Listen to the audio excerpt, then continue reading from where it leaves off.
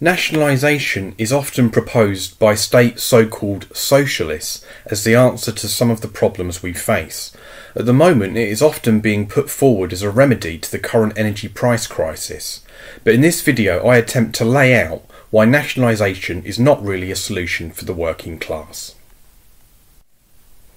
Nationalisation is often described as public ownership, but this is not the case. With nationalisation, it's not the public that owns the industries and infrastructure, it is the state, and therefore the ruling class. And the nationalised industries and infrastructure will be run in the interest of the ruling class and their capitalist system, not in the interests of the working class.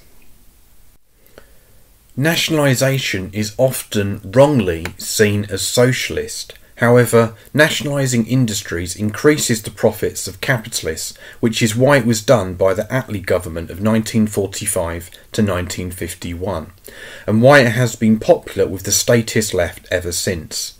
In return for their ownership of particular firms, the ruling class were given lavish compensation, which could then be invested in other, more profitable industries. A good example of this was the nationalisation of the Bank of England. Workers, on the other hand, according to Herbert Morrison, could only get the benefits of social insurance, quote, by increasing the total national income. It could only be done by work, thought, drive and initiative, end quote. And that quote was from the Times from the 6th of September 1945. What this meant, of course, was increased productivity, greater exploitation to extract more surplus value out of the working class, in return for which a few crumbs would be thrown off the boss's table. And I'm afraid the Labour Party and the unions were hand in hand with the bosses, aiming to extract more out of the working class by conning them that the promised land had arrived. Notable features of the Attlee government were the building of the British atomic bomb and hydrogen bomb, the rising of the cost of living by 30%, and the demand that workers exercise restraint and not ask for pay rises. Wartime rationing was kept in place, which ensured that money was spent not on consumption but on investment. This meant not only less for workers, but a drabber, more monotonous existence. In fact, between 1947 and 1951, working class people in Britain suffered a drop in their real wages. The Attlee government actually gave little to the working class. In this, the Labour Party revealed once again just whose side it was on. This time its membership began more closely to reveal this fact too. In 1945, more than 40 of the Labour MPs were lawyers, between 20 and 30 were businessmen, and a good sprinkling of farmers, accountants, consulting engineers and other professions were among the rest.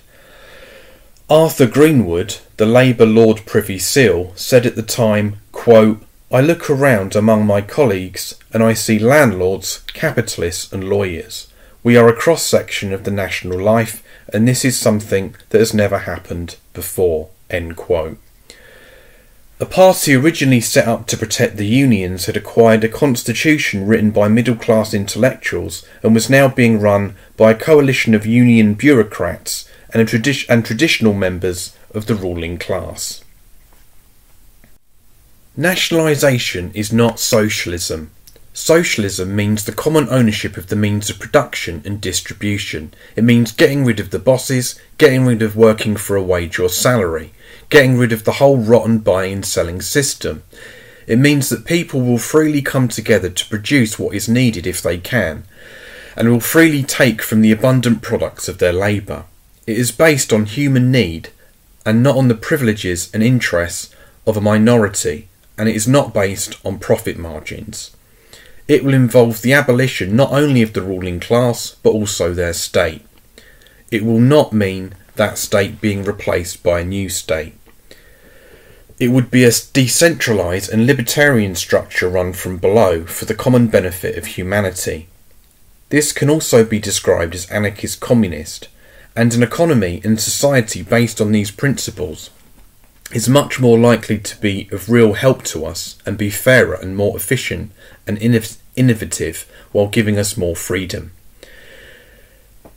This may be new to many of you out there, but it's not a new idea, and there has really always been one version of it or another that has manifested throughout human history.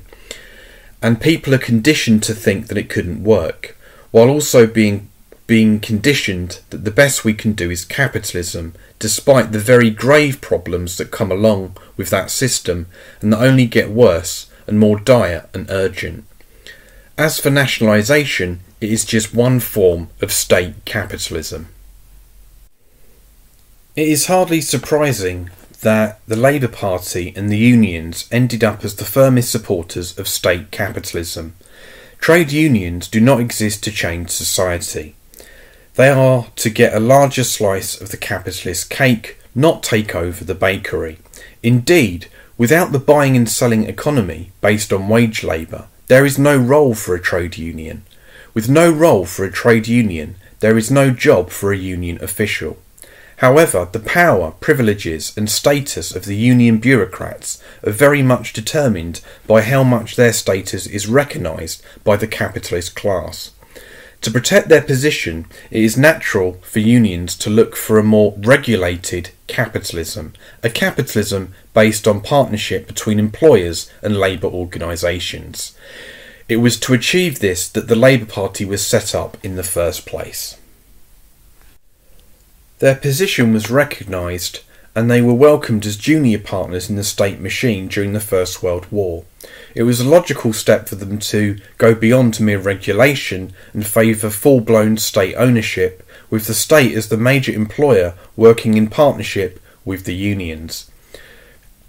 Thus, Clause 4 was adopted as a means of selling this to the working class at the same time as the union's control over the party was established.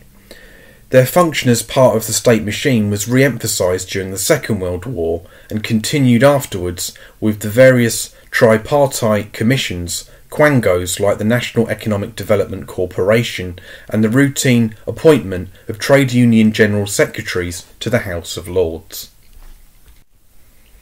As part of the state wanting more state control, the party attracted to itself those sections of the ruling class who would benefit from it.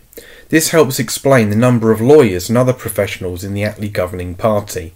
By the 1940s, even the leaders of the party came from this social group. We can clearly see that in this sense as well, that the Labour Party is not a party of the working class, and yet neither are any of the state capitalist parties that claim to be socialist. They are always bourgeois in one form or another, and if this is not obvious, they simply become the new bourgeoisie when they gain power, as with the various so-called revolutionary, socialist or communist political parties. Well, I hope you found that informative, and I'd just like to say that I like to give credit where it's due, and in this video I borrowed heavily from Labouring in Vain, A Critical History of the Labour Party, which was a pamphlet published in the early 90s by an anarchist group in Britain called Subversion. And I'll leave a link to that below in the description, and I also did a video series of that as well, which is available on this channel. Thank you for listening. Take care.